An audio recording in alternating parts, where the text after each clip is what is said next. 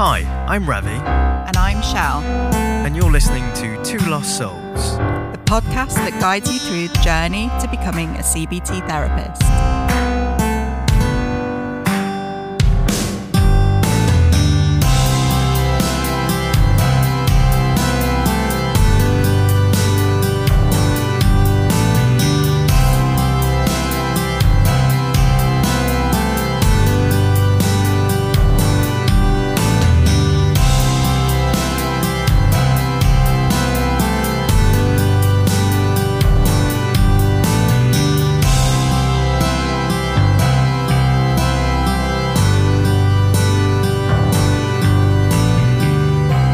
Morning, good afternoon, and good evening, and welcome to this episode of Two Lost Souls. That's right, we are back, we are ready and raring to go. That's actually a lie. I'm feeling really tired right now, but that's okay because we're back on the show, and I'm really excited to be back talking to you today. As usual, my name is Ravi Amrith, and the title of today's episode is PWP to HICBT, and what we'll be talking about today is the journey and that transition from working at step 2 right through to step 3. As usual, I am joined in the therapy room today by the superb Michelle Sudbury. How are you doing, Michelle? Hey, Rafi. I'm really good, thank you. How are you? I'm good. It's been a while. You missed out on the last episode because you were feeling ill. COVID got me again. Oh no. COVID Again? times 2. Yeah. Gosh. Well, how are you feeling now? Yeah, fine. All good now. Like you, very tired. Busy, innit? It has been busy. Well, you've been undergoing many different sort of career changes in the meantime as well. How's all that stuff going? It's going really well. Yeah, I'm making that move across to the new service. I'm leaving behind the old, sadly, but yeah, making that move. It feels like I've got like 19 full-time jobs at the moment, but I'm sure that'll get better soon. That's because you do. Yeah, well, nearly. Not quite. I've got quite a few, yeah.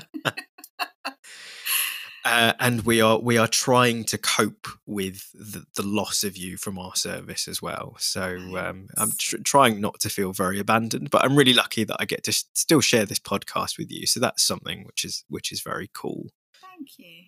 So in today's episode, as I mentioned earlier, we are going to be talking about the transition from being a PWP to HICBT worker, or a step 3 high intensity CBT worker. And this episode is actually the result of lots of emails we have had in the inbox. So just to let you know that if you would like to request any content for us to cover on Two Lost Souls, drop us a line, reach out to us on Twitter at TLS_pod, or by emailing us at twolostsoulspodcast@gmail.com.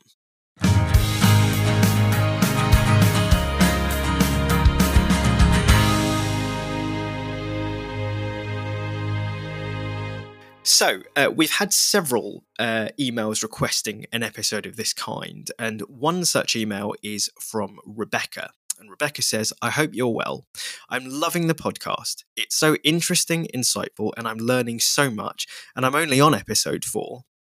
I wonder if you could dedicate an episode or part of an episode to discussing the transition from being a PWP to CBT therapist. I recognise that you both weren't PWPs before, so this might not be possible, but I thought I would ask and you could let me know. Best wishes, Rebecca.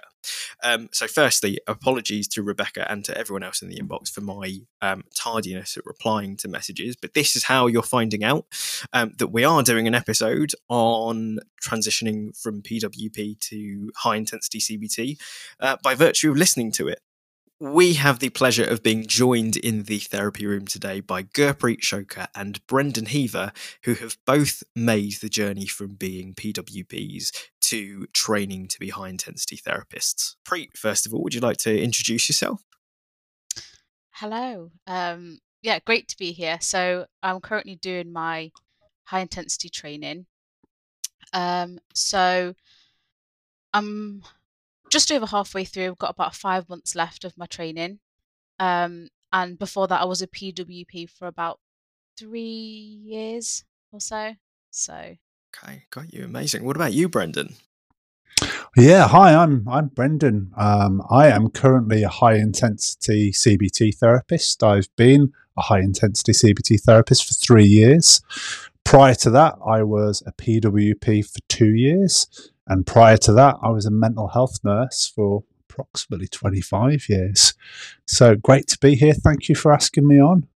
No worries at all. So we've got lots of experience to draw upon here from both of you as well, which I think will be really helpful to answer some queries that we've received about that transition. And I suppose to start with, it would be good to start from the beginning actually and ask both of you, how did you find working as a PWP, and what were your reflections on working at a step 2 level with clients? Yeah, step 2 was it was an interesting part of my career. Working at Step 2, I'm always grateful for that period of time I had at Step 2 because it provided my transition from being a mental health nurse to being a CBT therapist. And without that period of time at Step 2, that would never have happened. I found the day-to-day work, I found it very, very challenging. Mainly because of the realities of life working in a frontline service on the NHS in a relatively deprived area in the West Midlands. And for a lot of the time, we were seeing people at step 2 who perhaps were maybe more like step 3 or step 2.5, which is perhaps a little bit higher level of need than perhaps the model was anticipated for. But we still only had sort of like 30-minute sessions, 6 to 8 sessions, 30 minutes, sometimes for quite complex problems. And that led to sort of like quite challenging working days, to be honest. It was very, very busy from the moment I sat down in the morning to the time when I kind of got to leave in the evening. I felt very, very busy like the whole time. Very little time. I don't know if you found this, Preet, but I found very little like processing time in the day to actually really think and reflect on when you're seeing people for such a short period of time and one after the other.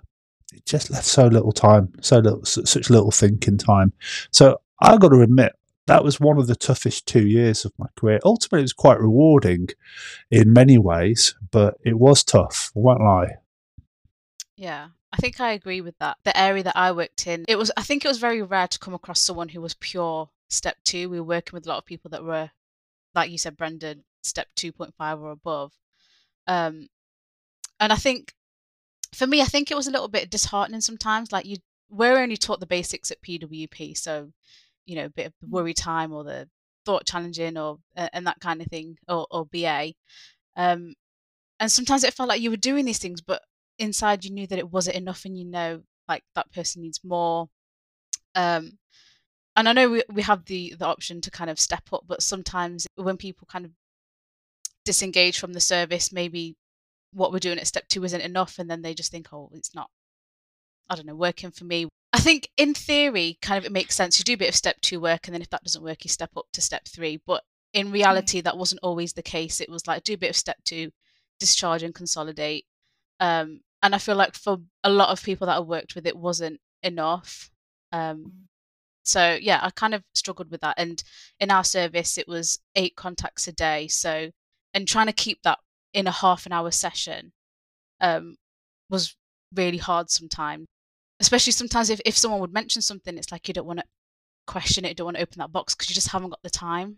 So yeah, I really struggled trying to keep it contained. I mean, that sounds like a real challenge, actually. So just thinking about that intensity of workload that you mentioned there, and alongside the intensity of workload, also working at that sort of stepped up level already as well. How did you both sort of cope with that at the time? I kind of got into like it probably sounds bad, but like robot mode where it was like you've got to do what you got to do in that session and then move on to the next one. And that sounds horrible to say, and it wasn't nice when you want to give that bit more, but you're so restricted. Yeah, it's often mentioned, isn't it, by people who've worked at step 2 that it can feel a little bit conveyor belty. I guess that's what I'm hearing. We get a client in, they sit down, you've just started something with them before they're up and out again, and the next one's in. You haven't got that time for that. Even the interpersonal relationship stuff, that therapeutic alliance, that must be really difficult to build at step 2. Yeah, definitely. Yeah, it's not a term I like, but it's one that I've heard before, the sausage factory model of mental health. And it can feel a little bit like that at step 2 at times. As Preet says, if you've got 8 contacts at 30 minutes a time and you give yourself 15-minute intervals between those, that's 3 hours in the morning, 3 hours in the afternoon to give yourself a little bit of admin time. You literally you put you finish with one client, you quickly write up some notes, and then you're already oftentimes running a little bit late for the next client, or you just have to immediately get out of your chair and invite the next client in. And the amount of times I invited clients in, I was not truly prepared for those sessions because I just simply didn't have the time. And that is disheartening. I agree with you on that, Preet. Yeah. I think as well with, I notice more, especially when it's face-to-face, it's really hard to keep it to half an hour, and it often overruns. And then, like I said, you're running late for the next one, and it just, it's just like all the time. I can imagine that. I mean, obviously we're talking about kind of the challenges of that environment in the workplace and the kind of the logistics of sort of keeping to those time slots and the knock-on effects. But I can imagine even just as a person and knowing you both as being in this line of work of wanting to do your best and wanting to help people, I can imagine having quite huge impacts personally for both of you as well. And I'm just wondering how you coped with that. With difficulty, if I'm honest, Ravi. For me, the role had a shelf life. I could not have done that for much longer than I did because of this reason. It's fairly persistent sort of professional frustration at not being able to do what Preet mentioned, being able to do that little bit more for the clients, just because there's a lack of time. And I guess as well, before we trained at step 3 as well, probably a lack of knowledge on certain things as well. I probably didn't have quite enough to help the clients that we were seeing. But when you don't have that like professional dopamine hit of seeing people get better often enough, then it can end up being disheartening, for you as a practitioner, and you don't get the necessary simple principles of behavioural activation. If an activity is rewarding enough, you keep on doing it. Simple. We're like mice in a maze. If an activity that we do time and time is met with a reward, it's enjoyable. We carry on doing it. But by the time I finished it, 2 years, the rewards weren't enough. The stresses were not sort of counterbalanced by the rewards of seeing people get better often enough or substantially enough for me to have wanted to carry on, really. And that's why I made the transition to step 3. I think something that you'd mentioned there, Brendan, was something that I really agree with as well. And I actually remember you saying this quite a while ago when you popped into one of our clinical skills back when I was a PWP, about that lack of training that you get as a PWP compared to what you do at high intensity. And being kind of halfway through my training, I can really see that, like the depth of knowledge that you build training as a high intensity compared to what you get as a PWP. You're not equipped for the role at all. And I think that makes it a lot harder as well. I guess, that's really interesting. And it's definitely something I've heard a lot in my experience of supporting people making that move from PWP to high intensity. But I guess just for the sake of balance, I suppose in different services, maybe where the PWP role looks a little different, because a big part of the role that you do at step 2, it's around, community engagement, service promotion and development. It's a lot more varied. And unfortunately, there are many talking therapy services that haven't had the luxury of having staff to do that, simply based on staff numbers and demand, I guess. But I do know of lots of PWPs who make step 2 their career. It's a career pathway in its own right. And I guess just for people who are sitting on the cusp thinking, do I want to leave my PWP role? Do I want to go into high intensity, who might be listening to this?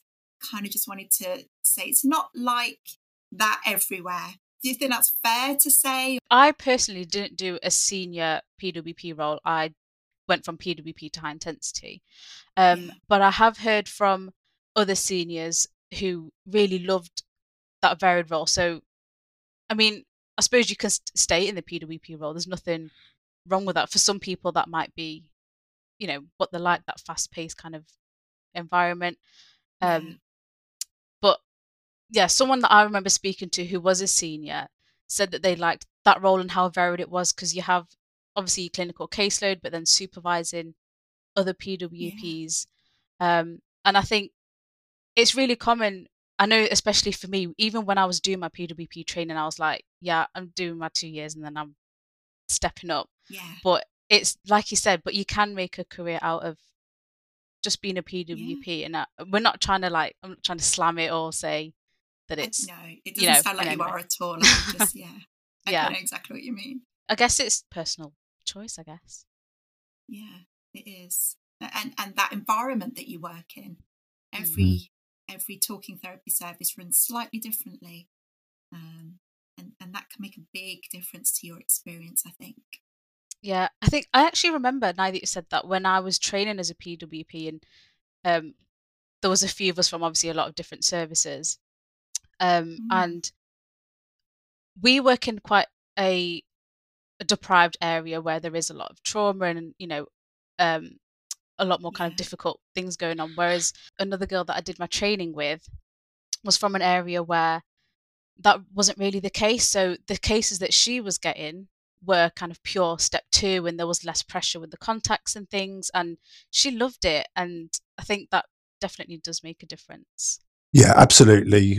It does. I think if you're working in a deprived area and you're working with greater complexity than was expected originally when the stepped care model was designed, and you're still got those expectations of contacts, I think that's where it can break down a little bit, and where staff staff well-being can sometimes be lost a little bit, because it really is hard to just relentlessly see that amount of people day after day after day after day if you're not seeing people who were originally really thought of as being suitable for step 2 to work. So I think the model's fine, but I think it perhaps just needs to be adapted a little bit for the different areas where the service is set up.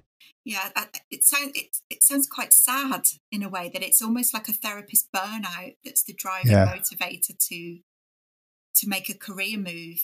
Not always, but it kind of sounds like sometimes it gets to that point, just complete burnout after 2 years, and then needing to move on from that. It's really sad.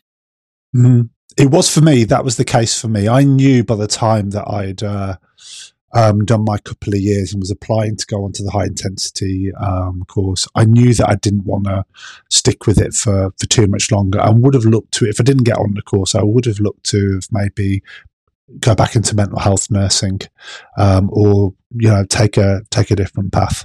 I'm curious, actually. So, thinking about the experiences that you both have gone on to have, so having either being on high intensity training at the moment or having had high intensity training, if you could go back in time, what advice would you have given to yourself, sort of working at a step 2 level, that you've learned since? That is a good question. I don't know if this answers the question, but for me, I kind of wish that I had a bit of the knowledge that I've got now than in terms of kind of the CBT knowledge that I've got from this training. Because I feel like it would have maybe helped a little bit more in my PWP role. But yeah, I'm not sure about that's advice. a really interesting point. I wonder, there's a marked difference, isn't there, between the training that happens at step 2 and the training that happens at step 3. And everything I've ever heard, everybody who's done the PWP course tells me it's much harder training year than at step 3, for a variety of reasons. But it makes you wonder, really, doesn't it? Is why don't we just teach everybody at step 3 level, but apply the skills in different ways? Because you're right, Pri, it's that extra knowledge that could make all the difference to somebody at step 2 doing a 6-session piece of work with somebody, but having all that extra knowledge, to somebody who's working at step 3 who has the luxury of longer sessions and can do a bit more intensive work. But the knowledge is still valuable, right? So why do we even bother teaching at step 2, I wonder? Don't know. Well, I'm wondering actually, and acknowledging that we have had some conversations where we've heard that recruitment at the moment for step 3 programs is a bit of a struggle. I'm wondering if actually in the long run that's actually what's going to happen. Acknowledging that obviously talking therapies has had this massive rebrand recently as well. I'm wondering if that's the new vision that we're looking towards. But obviously there's a lot up in the air there at the moment, and a lot of discussions to be had. Just sort of thinking about some of the reasons why you'd go from low intensity to high intensity work as well. I'm curious. I mean, you mentioned earlier, Brendan, that some of it was stress is not really being counterbalanced by reward, and I was just wondering what other factors sort of influenced that decision. One thing that training at step 2 and practicing at step 2 did really give for me, it just gave me for a thirst for more knowledge. I wanted to do what I was doing better. And so I learned some really good techniques at step 2, during my training, techniques that I use routinely now, even at step 3, exposure therapy, behavioral activation, and I often revert, especially when things get complex with clients at step 3 and things get hard, reverting to those simpler, I don't mean to talk these sort of like strategies down at all, but just reverting to these basics. I use them all the time, but learning those techniques and seeing them in practice and seeing them work gave me a thirst to know more, and then encountering obstacles for when it didn't work or how you needed to adapt it and what I could do if I had a little bit longer. It just gave me that thirst for knowledge. I wanted to learn how to do this better. So that was part of the issue for me, not just stress and burnout, but actually a desire. I want to learn how to do it. I know there's more to this. I just want to learn it. It was the seeking of that reward of knowledge and being able to apply that knowledge as well. Right, got you. Oh, and what about you, Preet? Was there anything else that was sort of driving you to make that step as well? I think I agree with what Brendan said there a little bit about that thirst for knowledge, and especially, thinking back to when I was doing assessments as a PWP, if someone with, for example, OCD came through, it's like, oh, I can't do anything with that, I have to step it up. I guess it's that curiosity of, okay, how do you treat OCD? And I want to be able to, do those things. And for me, I think it was, just building my knowledge and being able to treat more and have more knowledge on treating things than I had at step 2.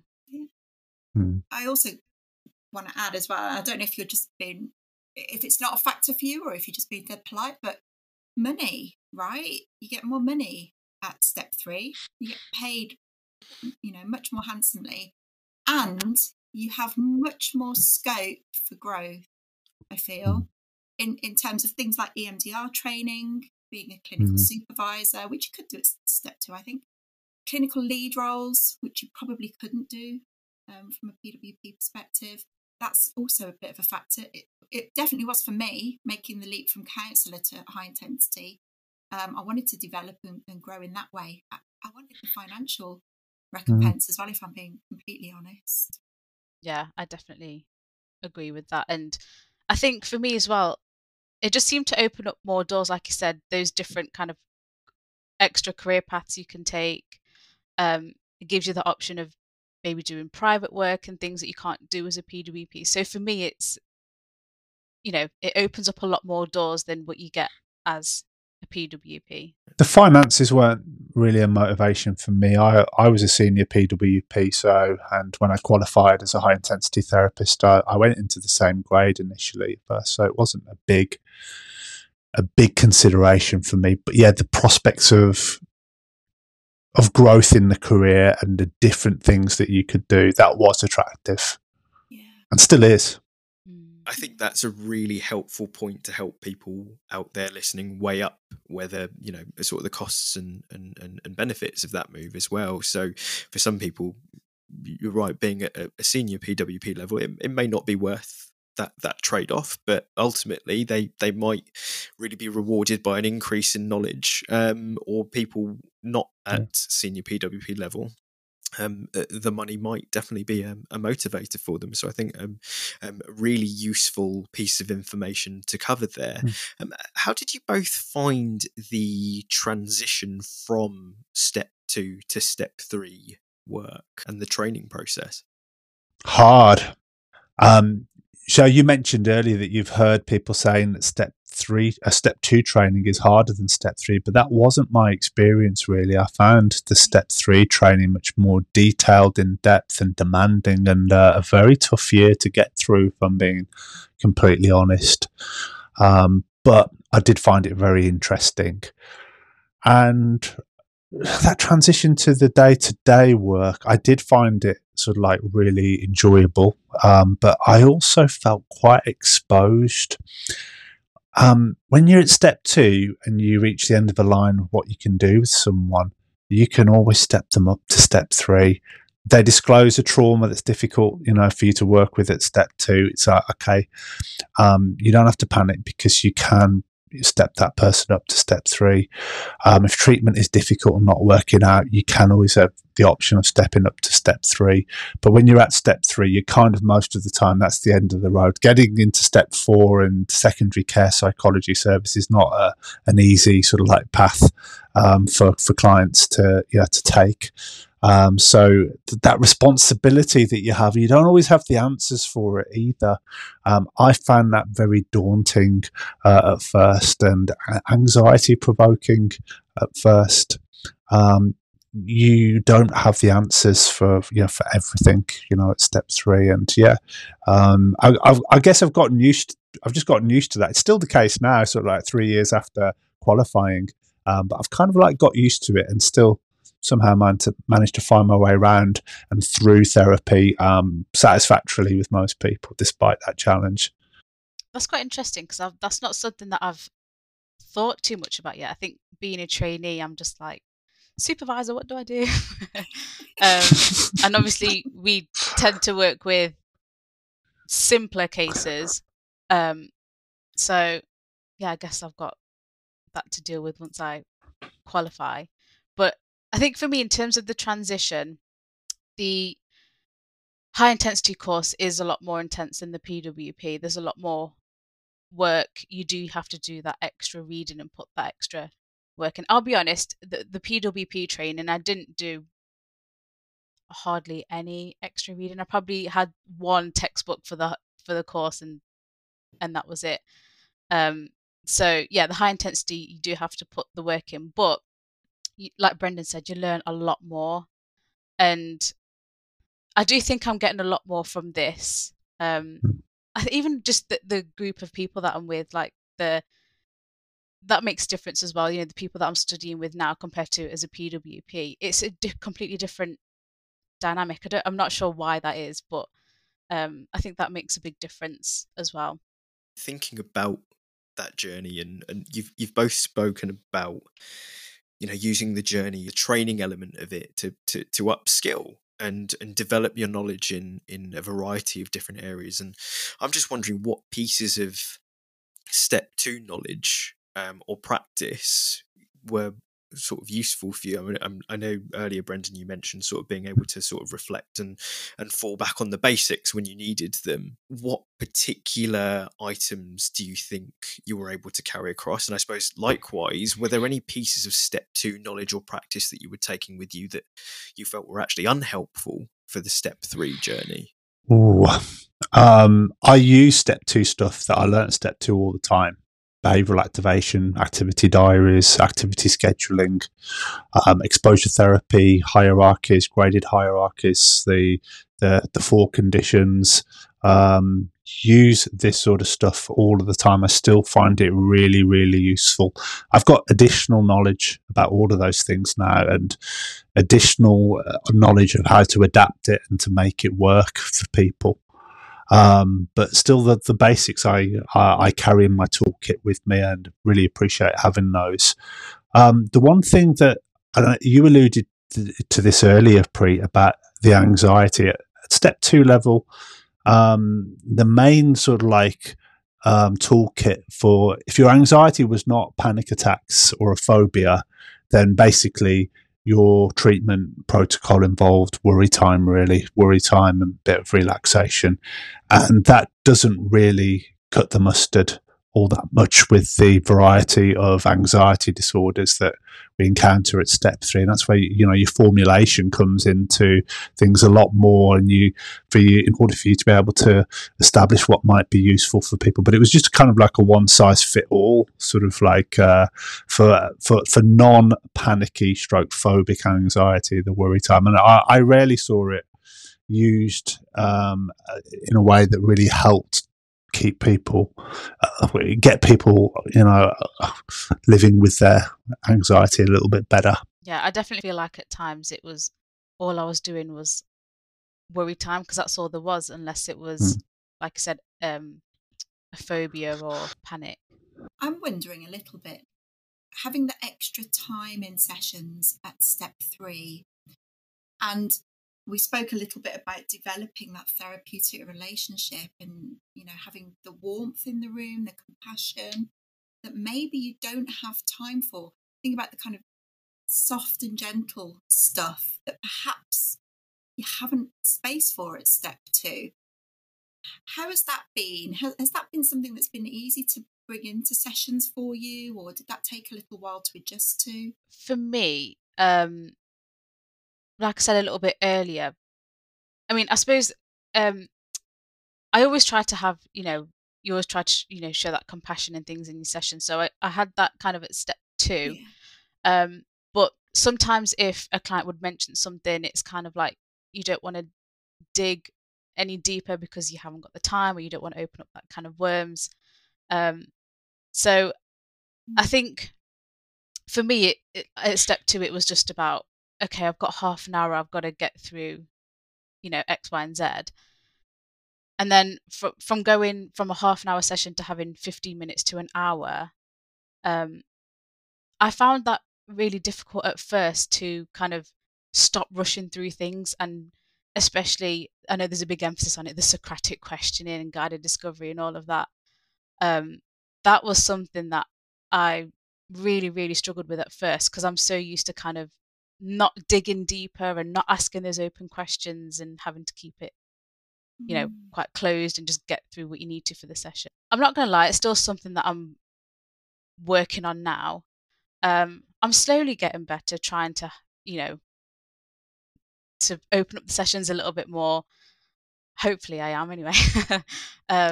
But yeah, that was something that I really, really did struggle with. And I remember even talking to some of my colleagues that are on the training who were also PWPs. We were talking about things like the formulation, the 5 areas. And as a PWP, you'd be like, you do the 5 areas and you'd be like, oh, can you see how it's all connected? But to actually take a step back and ask those more open questions, so what do you make of that and that kind of thing? That's something that really, I think I'm still trying to kind of get out of that a little bit. For me, it helped that I got years of nursing experience behind me. The era that I trained in as a mental health nurse was very person-centered. And so the compassion, the open questions, the explorative style, that was that was always there. I was trained that way when I did my nurse training. And it was actually quite hard to leave that at the door when I was a PWP and be a little bit more directive, as Preet described.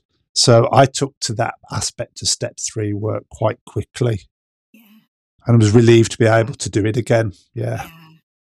But I get what Preet is saying. It's you don't have, if your experience of delivering sort of therapy and treatments for people with mental health problems is just at step 2, then you are going to be conditioned into this like really quick fire way of working that doesn't leave a lot of space. Yeah, and that, not being avoidant of, but not wanting to go there when there's a bit of emotion brought into the room, because that could be catastrophic, couldn't it? Yeah. The knock-on effects for the rest of your day and the clients that are waiting. And then we ask you as high intensity trainees to, make them sit with the emotion, right? Let's get in there and stay with it and be uncomfortable and dig a little bit. So that must be quite difficult. I loved that about the role, though. Yeah. It's good, isn't it? But it is good. Yeah. It is good. Those are the magic moments you crave for. They are. When you come into, at some point in all of our lives, we all decided we wanted to help people with this kind of stuff for whatever reason. And when you are in those moments where the emotion is high and learning is taking place and growth is taking place and you're part of it and you're there and you're feeling it and you're witnessing it, that's like the the mouse in the in the maze, and it's kind of like it's raining rewards on you. It's like it's raining dopamine. It is like that's a lot of cheese for a mouse.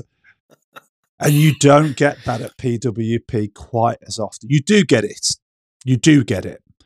People do get better at step 2 and they learn stuff from you that really makes sense to them. They go away and it can be life-changing for them. But it's often the case that, you have a sense of incompleteness. That's what I found at step 2. You could have done more. But like you said, Brendan, there are cases where step 2 is enough. That is nice to see, I think, when you do have those moments where what you've done is enough. So it's always that it's not enough. For some people, like I said, just learning the basics is enough. I'm curious, actually. So we've spoken there about the importance of that shift in affect in the room and sitting with it. And also just thinking as well, step 3 work is, I'm guessing, a bit more longitudinal as well. You've got the time to be able to almost track back someone's journey and figure out where a lot of their challenges might stem from, a lot of these seminal moments in their life that have shaped who they are and the beliefs that they hold as individuals. And knowing that, people deal with these things in different ways. So some people might be really up for the challenge and immediately throw themselves into it. Some people might be a little avoidant of that because it's a big shift to make. I'm curious as to how you found yourself dealing with that change and what advice you would give to people who were struggling to bridge that gap a little bit. I managed that change okay. It made a lot of sense to me when I learned about longitudinal factors, when we learned about core beliefs in our training, when we learned about dysfunctional assumptions, rules for living. That really, really made a lot of sense to me. And I introduced it into my work with clients from quite an early stage. And now it forms the backbone of what I do. And 5 areas model is great. It has such great explanatory power. But if you are able to sit with your client and explain that what's happening in the here and now didn't just develop fully formed, here in, right now in 2023, there's a history to this, and explaining how early experiences model our core beliefs or mold our core beliefs, and how those core beliefs influence the assumptions that we make and the rules that we develop for ourselves. That is often at a time where that's where those magic moments can often happen. More so in my experience than will happen in just with a simple 5 areas. That's where things really begin to start to make sense to the people who you work with. So I adapted to that sort of like quite well, and maybe was fortunate enough to have early on, even in my training, some sort of like really good moments where that really made sense for my clients, and they really kicked on from the knowledge that they gained from their own longitudinal formulation. I think for me, the formulation stuff, at first, to be honest, I did struggle with it a little bit. It made sense, when you're doing the teaching and, you're at uni and stuff, and then putting it into practice is a little bit like, it's always a bit different, isn't it, from when you learn it to doing it in real life. And we were always taught, you do your assessment, you do a formulation, you need to have a strong formulation before you move on to the treatment. But for me, there was times where I was like, oh my gosh, I'm on like session 6 or 7 and I'm not doing anything yet. And I think that's the bit of the PWP in me a little bit that's like, come on, we need to be doing something. We're not doing anything yet. And there's been times when my supervisor's like, it's fine, like chill out. So yeah, I'm getting there, but yeah, it's a journey. I've definitely noticed that, Preet, with people that I've supported from a supervisor perspective on training courses. It's often people who have worked as PWPs and then come onto the training who will be coming in at session 5 and 6 and saying, yeah, they're not better yet. I haven't done this and we're not doing any work. But when you look at what has gone on in the room, there has been so much work happening, and it's really valuable stuff. It's that history taking, information gathering, understanding somebody's personal situation and how that's impacting. There's normally loads of maintenance stuff that's gone on, but trainees haven't been able to label that yet because they're not even quite sure that that's what they've just done. And yeah, there's this haste, isn't there? Like, I've got to get it done quickly. I suppose even when you qualify, dependent on the service you work with, there's still some of that because some services, we don't work to the session numbers we should be working to. And that can lead to a little bit of skipping over some of that really important groundwork, I feel. But we still have longer than you do at step 2. So, but I've seen that so much, I haven't done anything yet. And actually, really, let's have a look. You've done tons and tons. Yeah. I definitely agree with that, and what you said about that sort of continuing even after qualification, that I think is a really important point. So I find actually even sometimes 3 or 4 sessions in with a client, I'm sitting there and I'm going, well, we haven't really we haven't made any change yet. But then I'm like, well, hang on, it's still really early on, and even then, we're taking the time to painstakingly put a really intricate puzzle together. And sometimes that's the really important stuff. If they haven't had the opportunity in their life to actually to put all these pieces down and take a step back and go, this is what everything is, even that in itself can be a hugely powerful moment for them. So even that is a really important piece of work and shouldn't be underestimated. I think so. I think that's definitely an important takeaway, an important reflection for me from that. I'm wondering actually. So we've spoken about some of the challenges, some of the carryovers from step 2 to step 3, some of the things that are different between working at those 2 levels. And I'm curious, just sort of thinking back to that time when you were about to embark on training, what were the worries or fears that you had? I remember at the beginning being like, what am I going to do for an hour and 12, 16 sessions? What the hell am I going to do in all that time? I think there's always that, it still comes up now, am I like good enough to do this, or am I going to be helping them enough? And I think as well, the jump from working with more complex disorders, so things like OCD or even PTSD and things like that, that fear of, I don't know, screwing it up or that you're going to make someone worse. That's still definitely something that's still there. I was fearful that I would just never be as smart or as clever as the step 3 workers that were already in our service. It was just, whenever I went to them with a problem or asked for their advice on step 3 issues like PTSD or OCD, I was just like, wow, they just know so much and they just seem to know what's going on without almost like reading my mind. And I thought, am I ever going to get to the level that they're at? And I was worried, about that. And I don't know if I am at the level that I thought they were at or not. But I'm a lot more confident 3 years in than I was when I was doing my training. I'm also really, really glad that you said that, Brendan, actually, because I've recently been added to a peer supervision group. Admittedly, the first time they added me to the peer supervision, I didn't say anything because I just wanted to suss it out. But my God, it scared the shit out of me. Just the fact that everyone knows so much, and I'm sitting there completely silent going, I don't think I really have anything to offer here, because I think in my mind, just before that supervision group, I thought, oh, it would just be like peer supervision groups at uni. You'll all listen to a recording or something, and then you'll chip in your ideas. But it turns out it seems as though everyone's got their shit sorted, right? And so sometimes it feels really scary, particularly when you're sat in a room with people who've been doing this work for a long, long time and have got loads of miles under their belt. I'm wondering about risk and how that's been for you at step 3. I wonder if you have any thoughts on that. Has it been any different, I guess?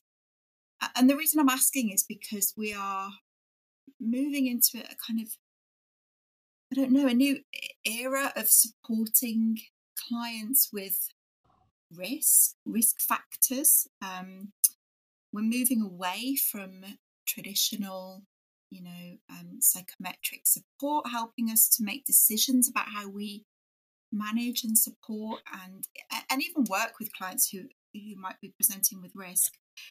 And I'm thinking your point earlier about at step 2, you've got somewhere else to go. How does that feel at step 3? Does it feel any different? Does it cause any anxieties? Does it just feel the same? I think it's easier at step 3 than it is at step 2, to be quite honest. You have got more time to address risk. You have more time to address it in a different way, really. You've got fewer people on your caseload. You have fewer appointments each day. If you're seeing 8 people 5 days a week, that's 40 clients. There's much more chance of you encountering risk. You've got much less time in which to manage that risk as well.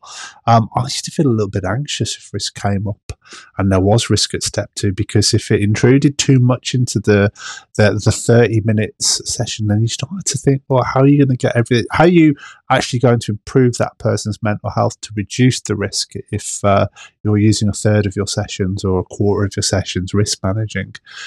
Whereas now you can have a much more organic conversation about risk. Tell me about these thoughts that you've been having. How bad are they? What kind of impact are they having on your day-to-day life?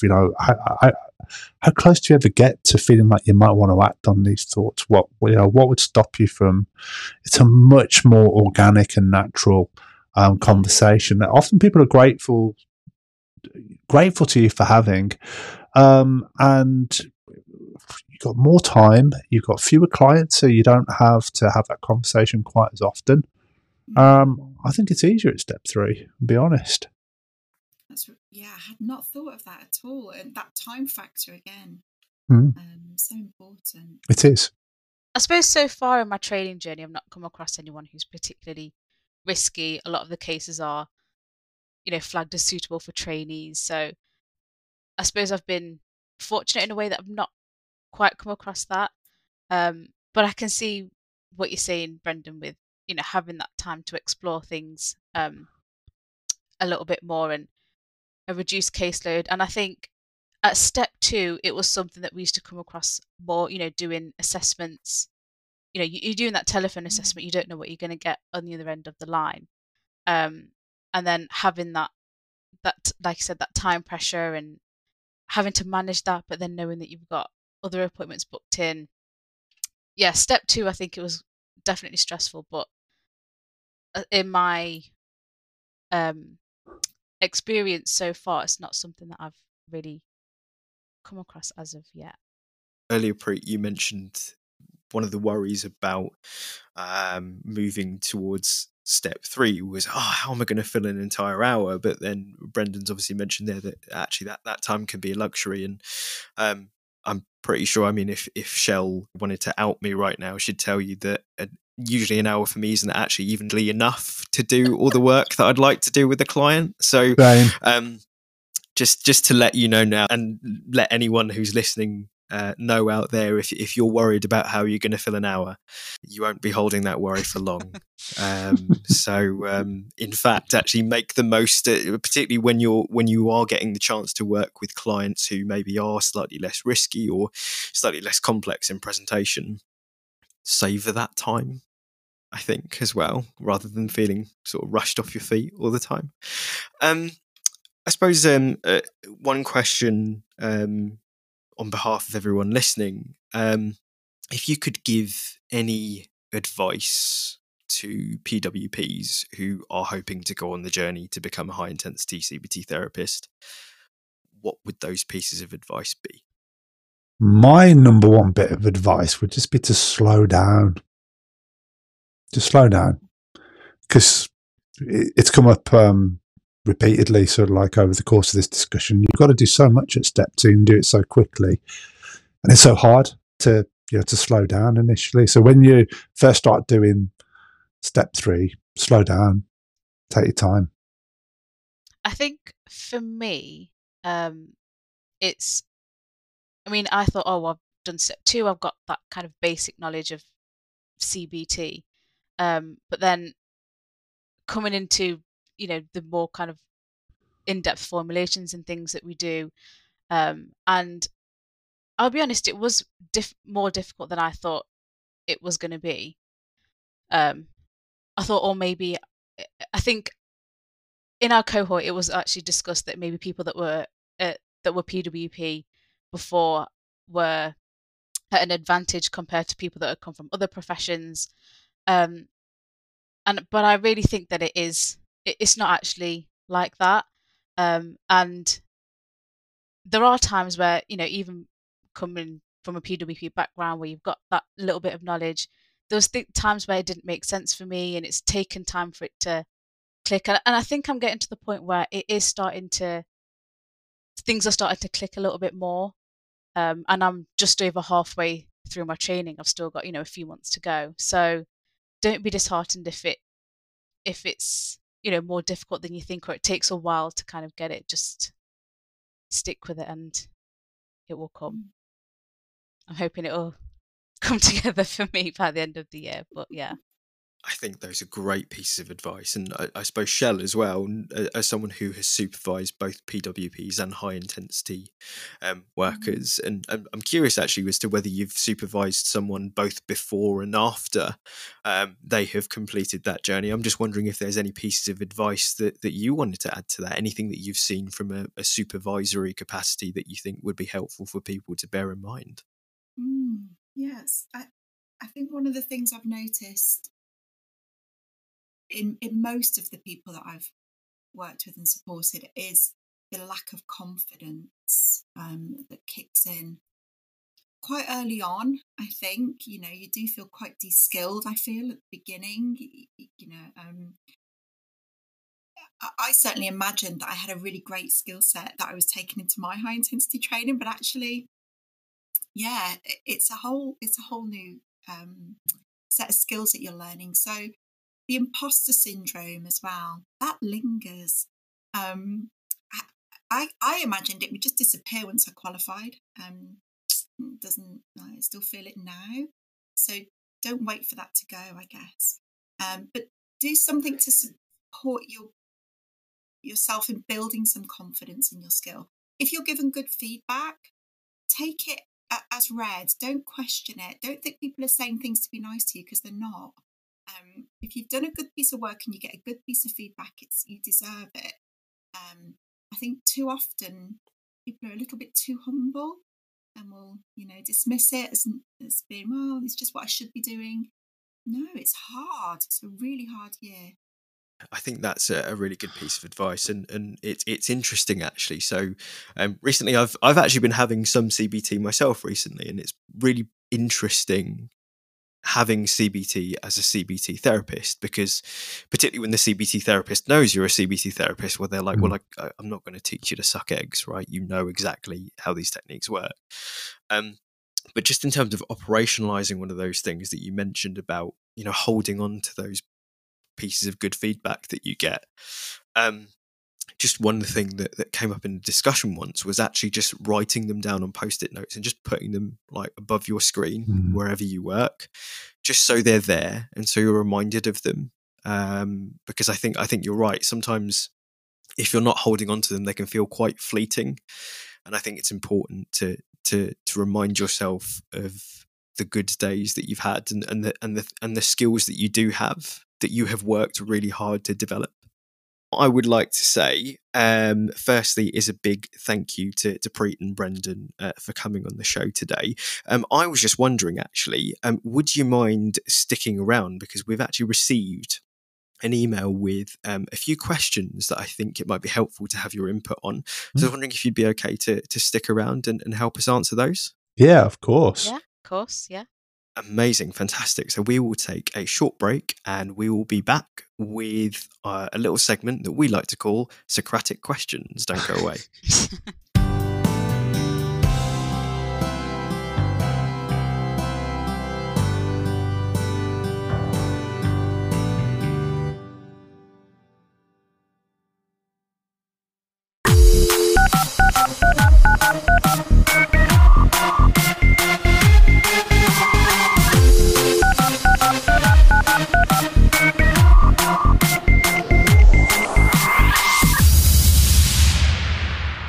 So we've received this email from someone who has requested that they stay anonymous. And it says, "Hi, Ravi, Michelle, Preet and Brendan. I recently discovered your podcast and started listening to it. It's really great and so informative. For context, I'm a PWP with over 1 year's experience and thinking whether to apply for the September 2024 cohort or January 2025. Is it better to stay in my current IAPT service to do the high intensity training? If I applied to other services for high intensity training outside of my current IAPT service, does this look okay? And do all the universities delivering high intensity training have the same interview process? If not, what are some differences?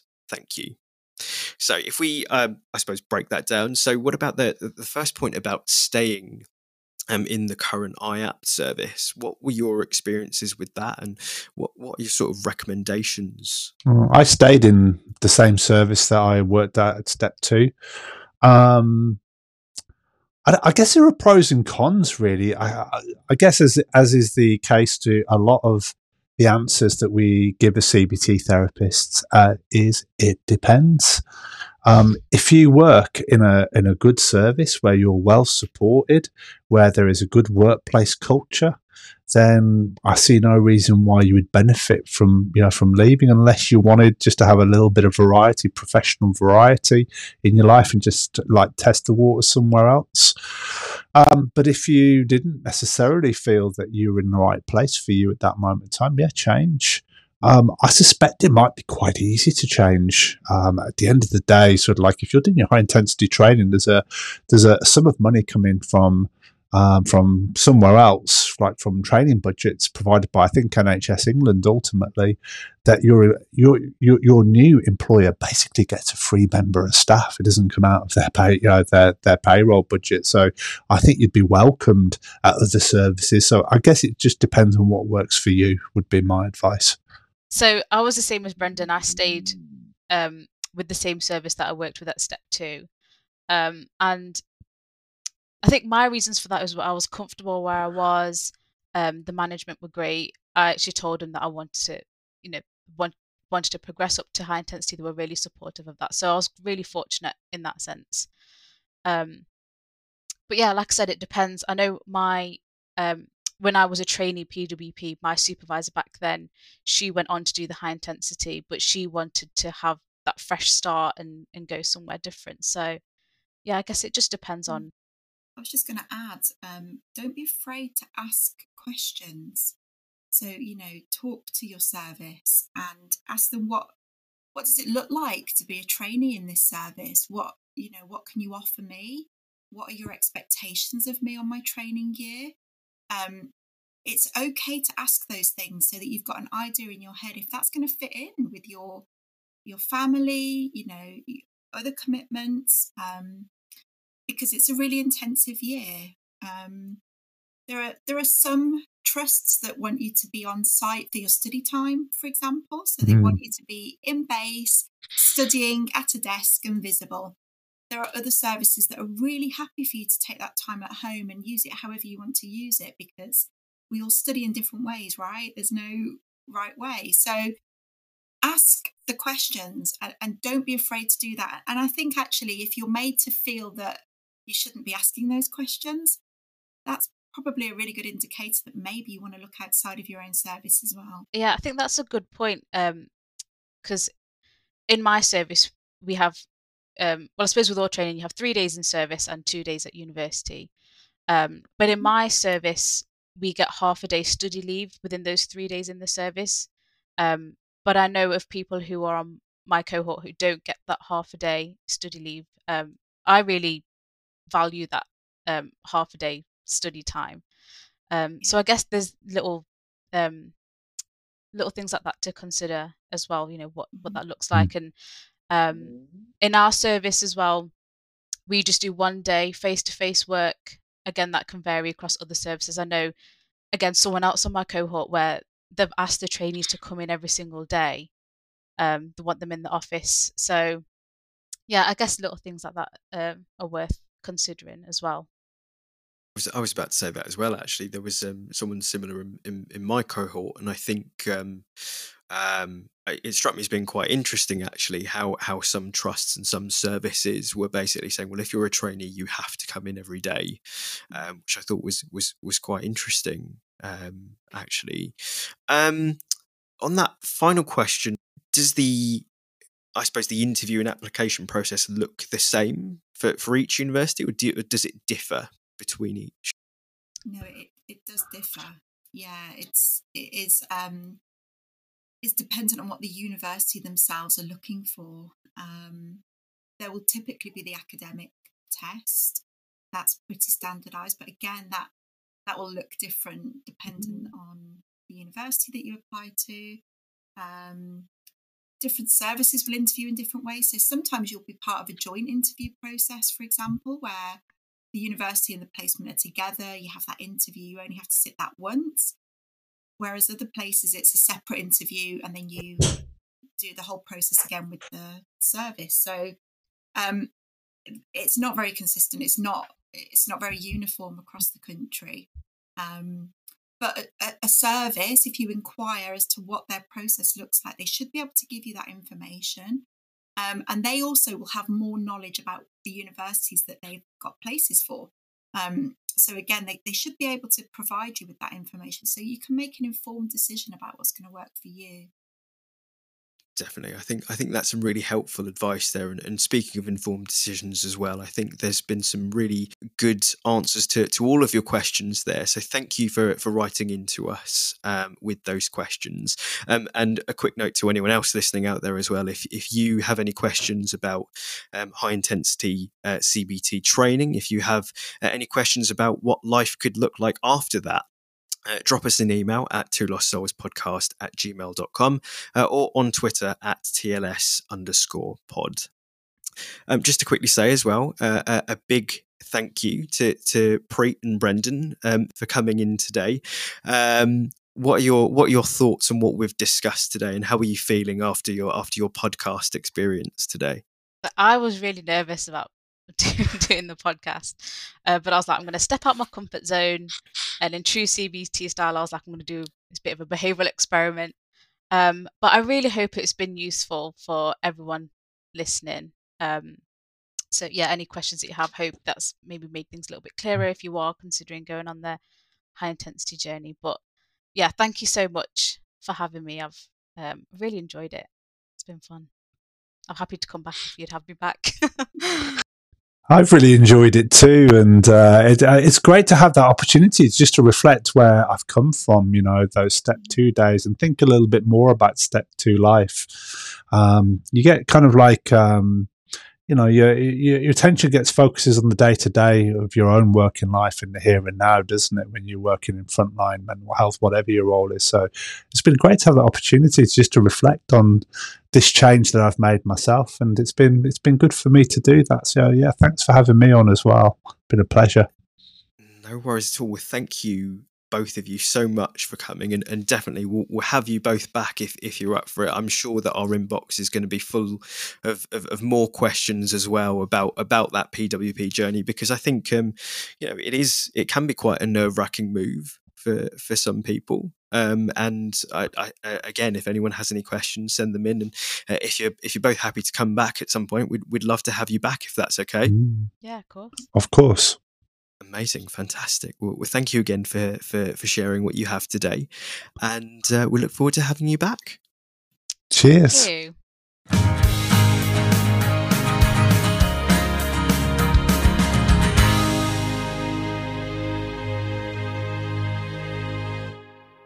So, Shell, I really enjoyed that. What did you make of that conversation? It was great. It was really good. And what I think what I enjoyed the most was I've never been a PWP. Can't talk about that part of the experience because it's not my experience. So I just found it really interesting. And as guests, how engaging. They were brilliant.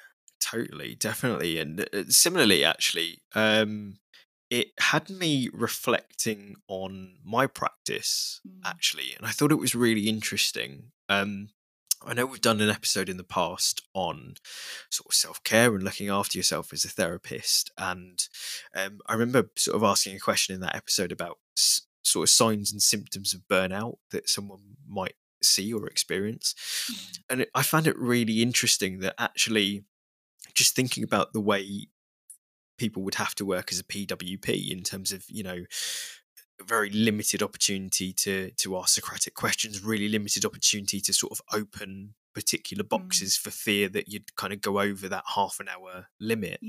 I find that actually that taught me that if I start to get burnt out, that's the start of that's the sort of thing I start to notice in myself and my practice at step 3, really interestingly. So I think it was really useful to reflect on that, but also reflect on I suppose some of the blind spots I have from not coming from that world and not having the knowledge that a PWP would have, and also made me appreciate as well that I think courses and particularly the course I was on, they're looking to develop quite a diverse range of students. So having PWPs on a course, non-PWPs, people from lots of different backgrounds, and appreciating that level of existing knowledge and that existing knowledge as a whole kind of comes in different flavors. And it's not that one is better than the other, it's just that we all learn different things, and generally when we work as a team really well, we get to combine those bits of knowledge and integrate it into some pretty cool practice. So I took that away from it, which I thought, a big thank you once again to Rebecca for sending in the email that inspired that episode, alongside lots of other emails that we've had as well. Please continue to email us if you've got any questions or any ideas that you would like us to explore on the podcast. The email address, as usual, is twolostsoulspodcast@gmail.com, or you can reach out to us on Twitter at @TLS_pod. I just wanted to say thank you to Anne-Marie, who sent me a message on Twitter asking when the podcast would be back. She mentioned that she was finding it really interesting and helpful. So I'm sorry that we were away for such a long time. It was my fault entirely. Been moving jobs and it's been a bit busy. But I'm really hopeful that we're going to be a bit more consistent now. Ravi? Fingers crossed. So admittedly, it's not just Shell's fault that we've taken a bit of a break. We've both kind of had a lot of stuff going on, actually, and life sort of happens, and sometimes certain things have to take a back seat. But that being said, it's really nice to be gathered again for an episode like this, and I really enjoyed today's episode, so hopefully we'll be able to convene again, and thank you all for sending in your messages of support as well. And it really means a lot to us to know that this show is meaningful for you, and is helpful for you, so a big thank you for that. All that's left to say is a big thank you to Preet and to Brendan for joining us for today and for sharing their knowledge, time and expertise with us. We found that really helpful. Also, a big thank you to you, Shell. Thanks, Ravi. And also a big thank you to all of you out there listening, and we will catch you next time on Two Lost Souls. Two Lost Souls was presented by Ravi Amrath and Michelle Sudbury. To get in touch, contact TLS_pod on Twitter or email twolostsoulspodcast@gmail.com.